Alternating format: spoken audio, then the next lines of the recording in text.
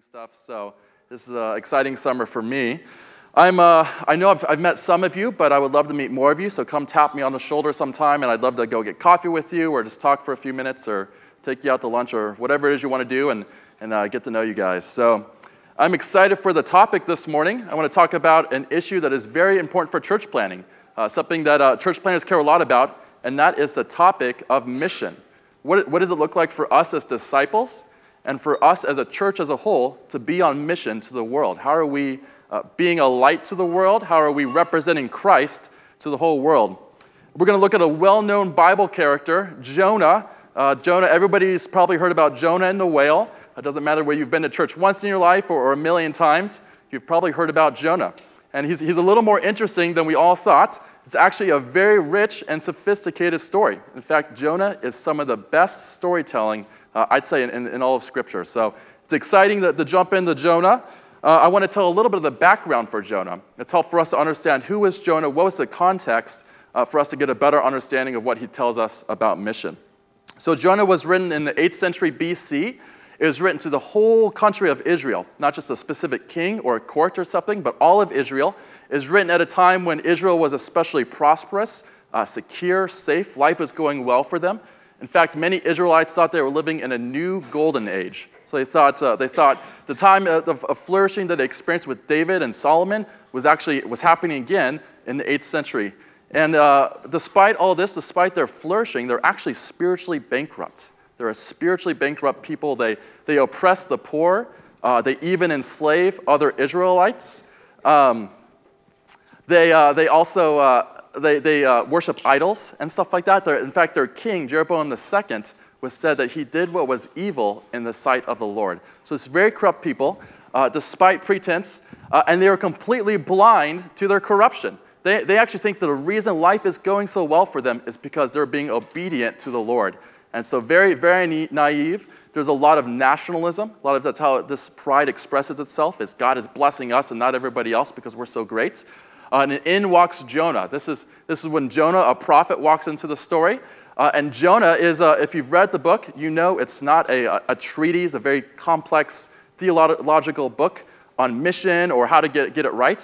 But it's actually a satire using the life of Jonah to convict us and challenge us and rebuke us on how we understand and practice mission. And so we're supposed to look at the book of Jonah and ask ourselves, how much of Jonah is in me? Am I in Jonah? So that's what we're going to be, the question we're going to be asking. How much of Jonah is in us? What does Jonah have to teach us about mission? I hope it's challenging and inspiring. I want to look at Jonah 1. If you guys have a bulletin, our text or our passage is going to be printed on the bulletin. I'm going to read from that. Just a little heads up. I'm going to read a few verses past what's printed in the bulletin. So I think it'll be helpful for us understanding Jonah. This is God's word. Now the word of the Lord came to Jonah, the son of Amittai, saying, "Arise, go to Nineveh, that great city, and call out against it, for their evil has come up before me." But Jonah rose to flee to Tarshish from the presence of the Lord. He went down to Joppa and found a ship going to Tarshish. So he paid the fare and went down into it to go with them to Tarshish, away from the presence of the Lord. But the Lord hurled a great wind against the sea, and there was a mighty tempest on the sea, so that the ship threatened to break up. Then the mariners were afraid, and each cried out to his God. And they hurled the cargo that was in the ship into the sea to lighten it for them. But Jonah had gone down into the inner part of the ship and lain down and was fast asleep. So the captain came and said to him, "What do you mean, you sleeper? Arise, call out to your God. Perhaps the God will give us a thought, that we may not perish." And they said to one another, Come, let us cast lots, so we may know on whose account this evil has come upon us." So they cast lots, and the lot fell on Jonah. Then they said to him, "Tell us on whose account this evil has come upon us. What is your occupation? Where do you come from? What is your country, and what people are you?" And he said to them, "I am a Hebrew, and I fear the Lord, the God of heaven, who made the sea and the dry land." Then the men were exceedingly afraid and said to him, "What is this that you have done?" For the men knew that he was fleeing from the presence of the Lord, because he had told them. I'm going to keep reading. Then they said to him, "What shall we do to you, that the sea may quiet us down for us?" And the sea grew more and more tempestuous, and he said to them, "Pick me up and hurl me into the sea, then the sea will quiet down for you. For I know it is because of me that this great tempest has come upon you." Nevertheless, the men rowed hard to get back to dry land, but they could not, for the sea was more and more tempestuous against them. Therefore they called out to the Lord, O Lord, let us not perish for this man's life, and lay not on us innocent blood, for you, O Lord, have done as it is pleased. So they picked up Jonah and hurled him into the sea, and the sea ceased from its raging.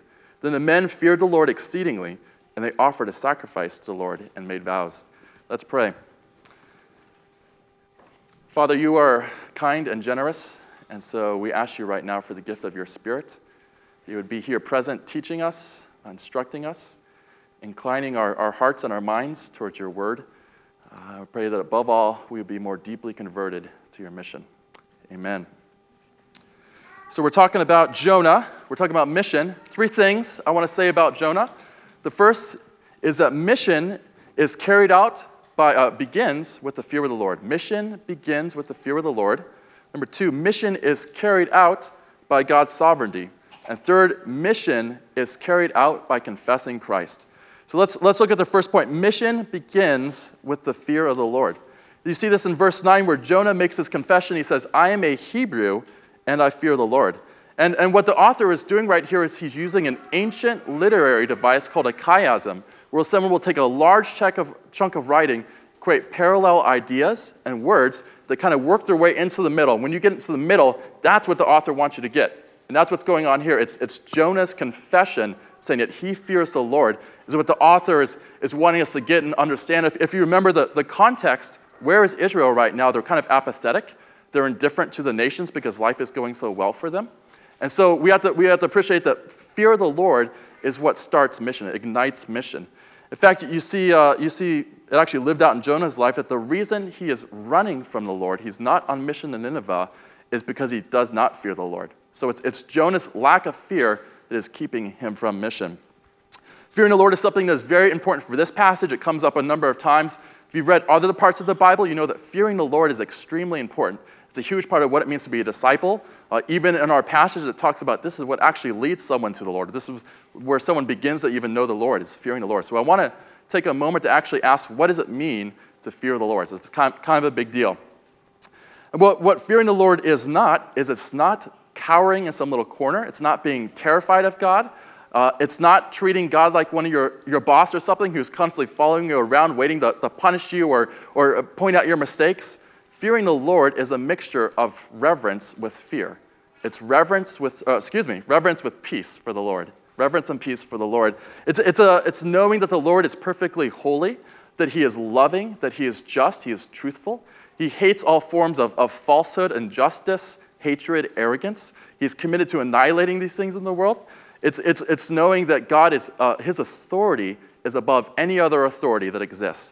And we are called to give him allegiance. We're called to submit to him, to give him ownership of our lives.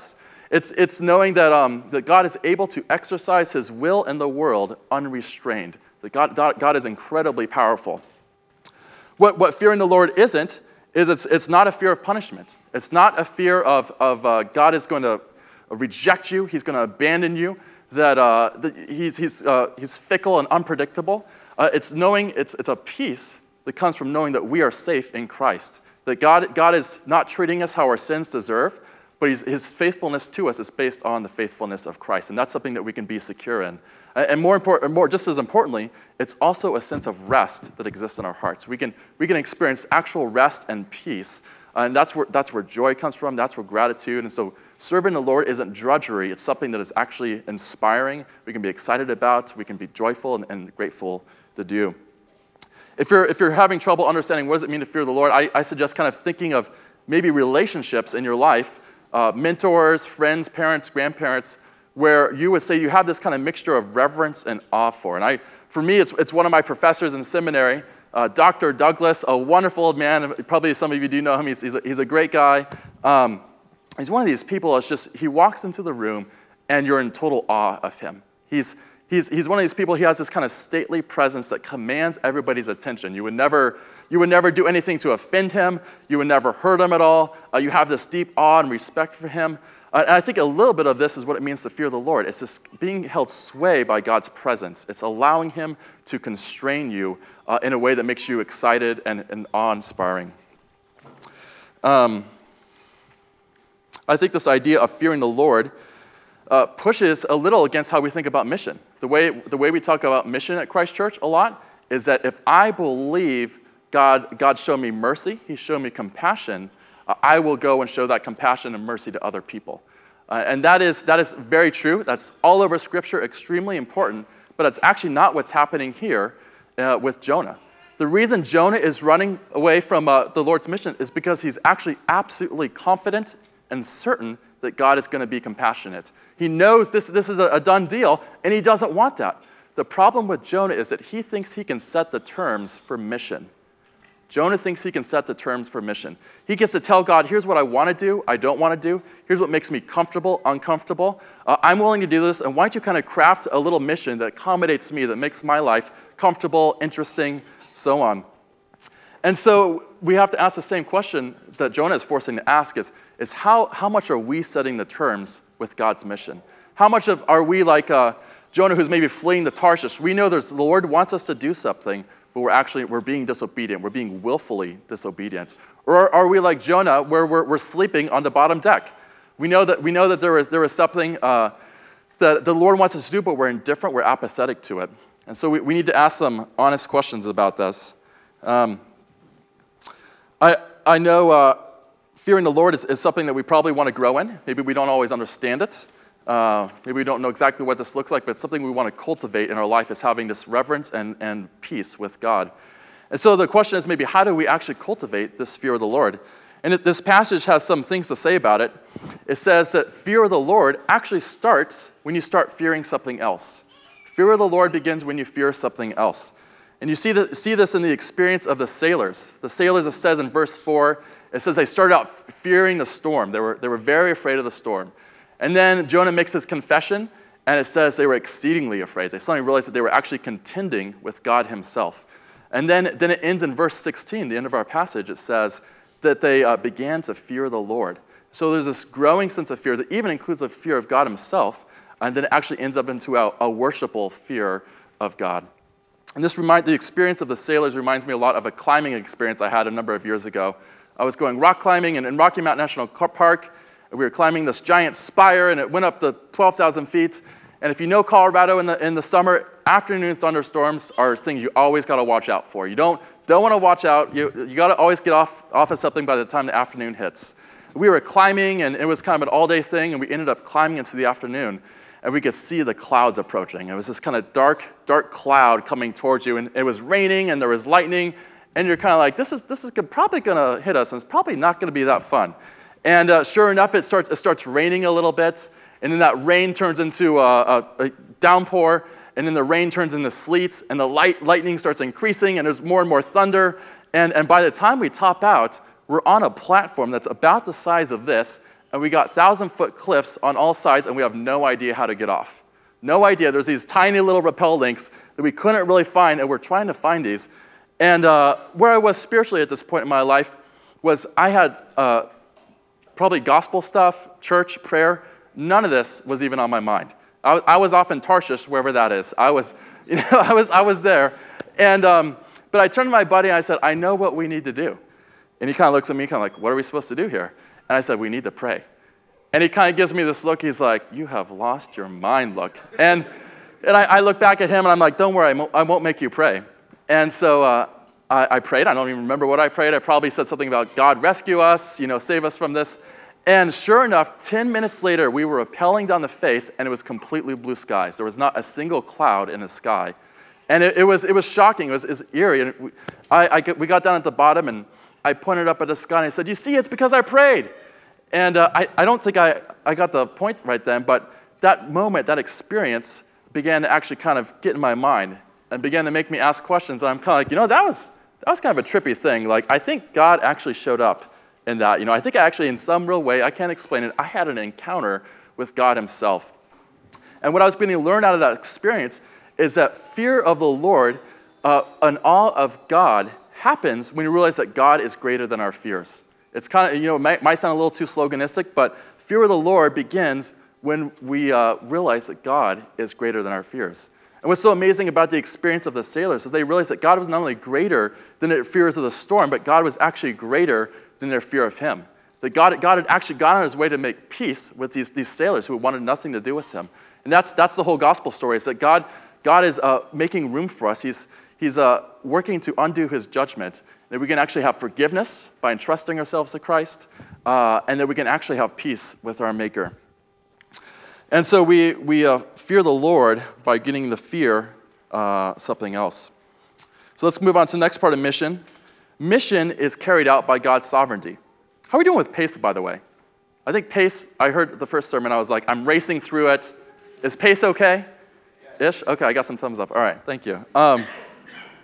Mission is carried out by God's sovereignty.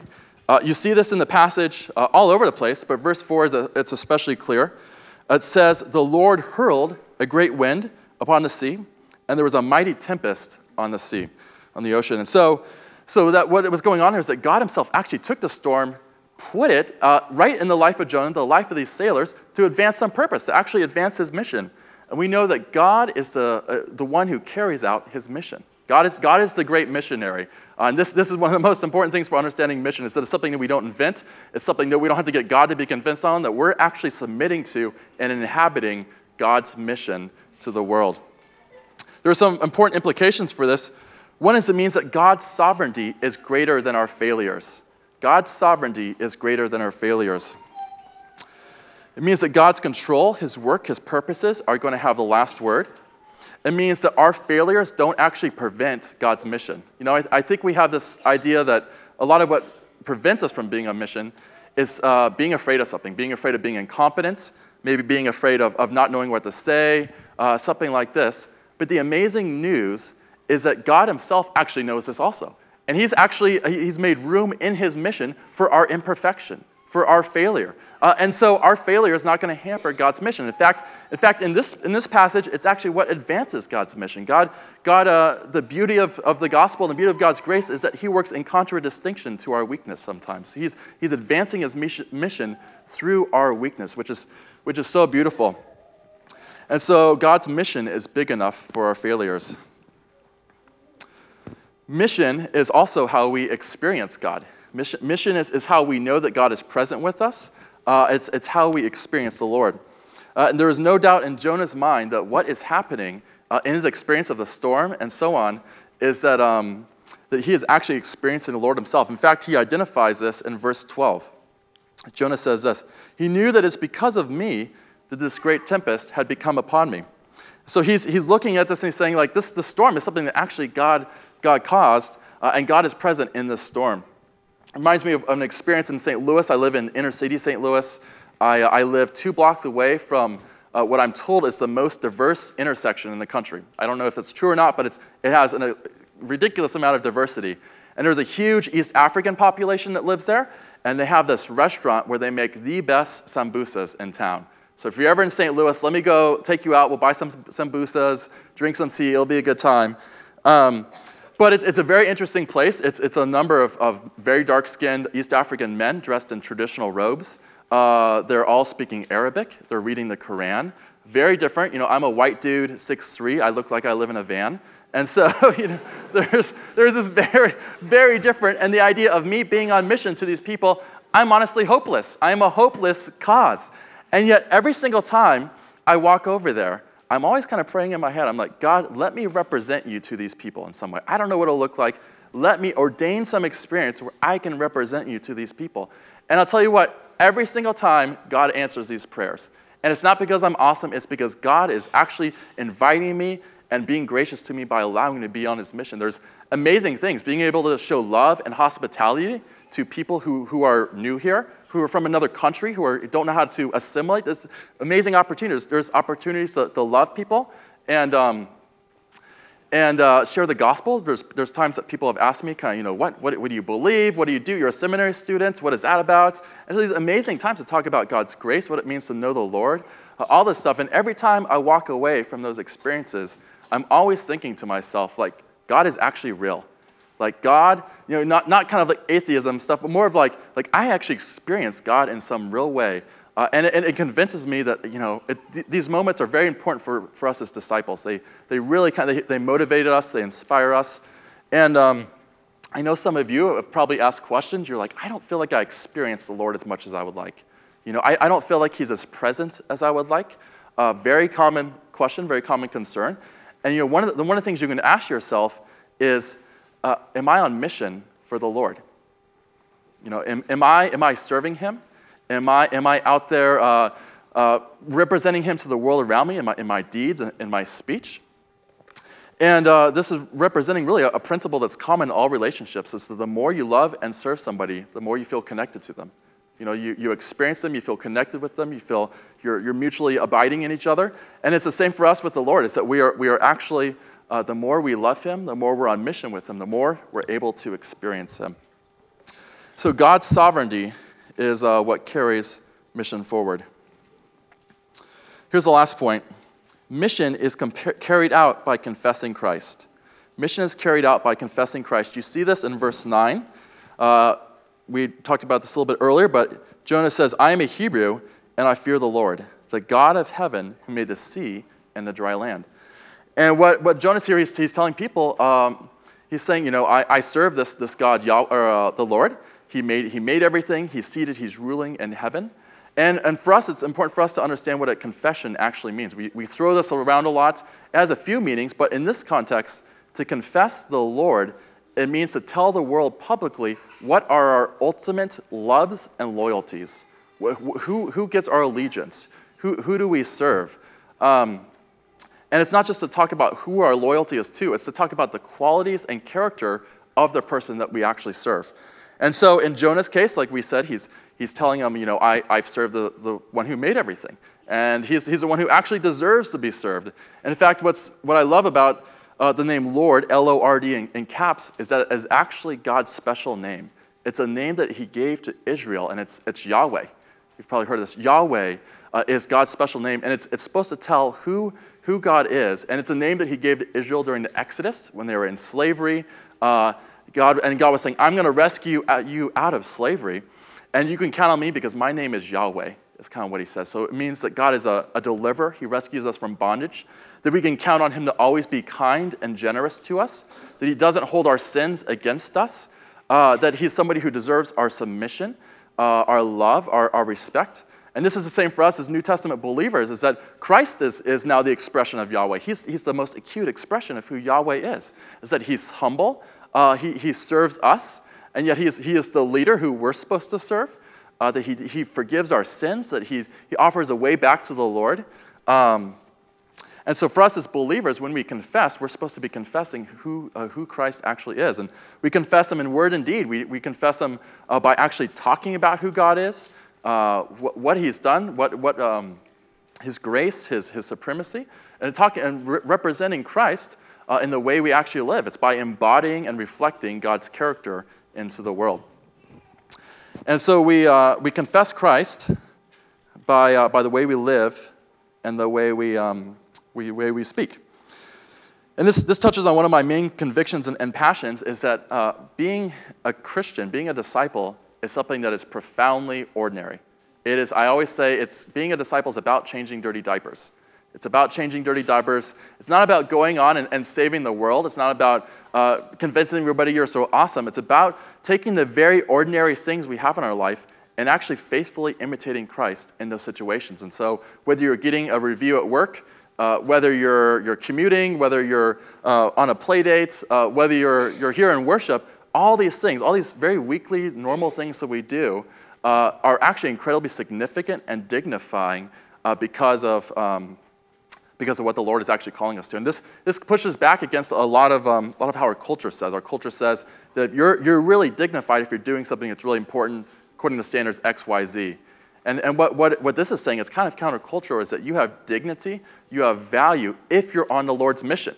And it doesn't matter how important it is to the world or not, your dignity is found because the Lord has thought you're worthy to be on mission. And so let's look at the last point. Confession is not only what carries out mission, confession is a communal act. Confession it takes community. And you see this at the end of the chapter. I read it to you. I don't think it's in our bulletin, but there's a strange thing going on. There's a sacrifice. They sacrificed to the Lord, and they made vows. And that is actually shorthand in the Old Testament for a special ritual called the peace offering. And the peace offering is very very detailed, very specific. Kind of theologically what's going on, it's really actually what happens in communion, is that God is communing with us, he's eating with us, that he's pledging himself to us, and we're pledging ourselves back to the Lord. And so the question is, how did pagan sailors learn about the peace offering? That's kind of strange. And, well, they didn't get it from Jonah because they just threw him overboard. And so, and I think my kind of thought on why this is the case is because there's really good reasons to think these sailors were Phoenician sailors, that they were traveling and trading and colonizing the entire Mediterranean. And so they're all over the Mediterranean, and what they're doing is they're probably running into other Israelites. And what are these Israelites doing? They're confessing Yahweh. They're telling him who Yahweh is in little ways, but they're telling about, hey, God made everything, or God's actually kind and generous to us, or that this is how we worship him at the temple. And so they're learning about these things, including the peace offering. And so by the time we get to Jonah 1, it clicks for them. We don't hear about those million other encounters that might have happened. What we get is the final encounter where they actually chose to submit to the Lord and give themselves over to the Lord. And so for us, what this means is that we're supposed to be supposed to appreciate that mission is a process. It takes time. It's not something that happens 1 hour a week for your volunteering or whatever it is. It's also not something that you can do on your own. You need people. And so one of the questions we can be asking ourselves is how can we, with our families, with our friends, with other members of our church, be on mission for the Lord to the world? What can we be doing to serve and represent Christ to the world? So just to recap, Jonah has a lot to teach about mission. Jonah says that mission begins by fearing the Lord, and fearing the Lord begins with fearing something else and realizing that God is greater than whatever else we're fearing, even his judgment. Mission is carried out by God's sovereignty. It takes us into his presence. It's safe. It's big enough for our failures. It's honoring because we're invited in on it. And mission is actually carried out by confessing Christ with other confessors. So hopefully that we will be a little more inspired to be on mission like Jonah. Let's pray. Father, it is exciting and dignifying that you would take us and invite us to be on your global mission. We pray that you would grow our imaginations for this. Help us to see new ways of representing you and imaging you to the world around us. Pray that you would be ordaining situations and encounters where we can faithfully represent you. We thank you and praise you. Amen.